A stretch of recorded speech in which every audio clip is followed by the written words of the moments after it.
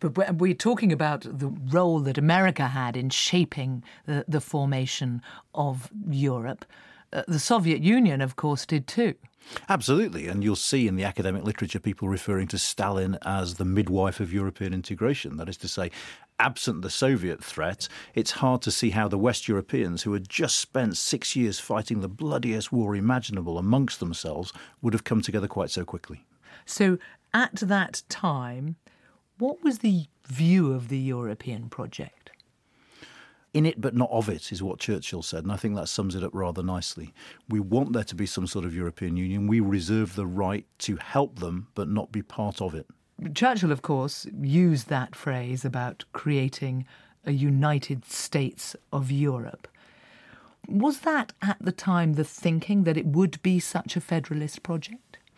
I think in the early stages, yes. Remember that a couple of years after this, the French put forward a plan for a common European army.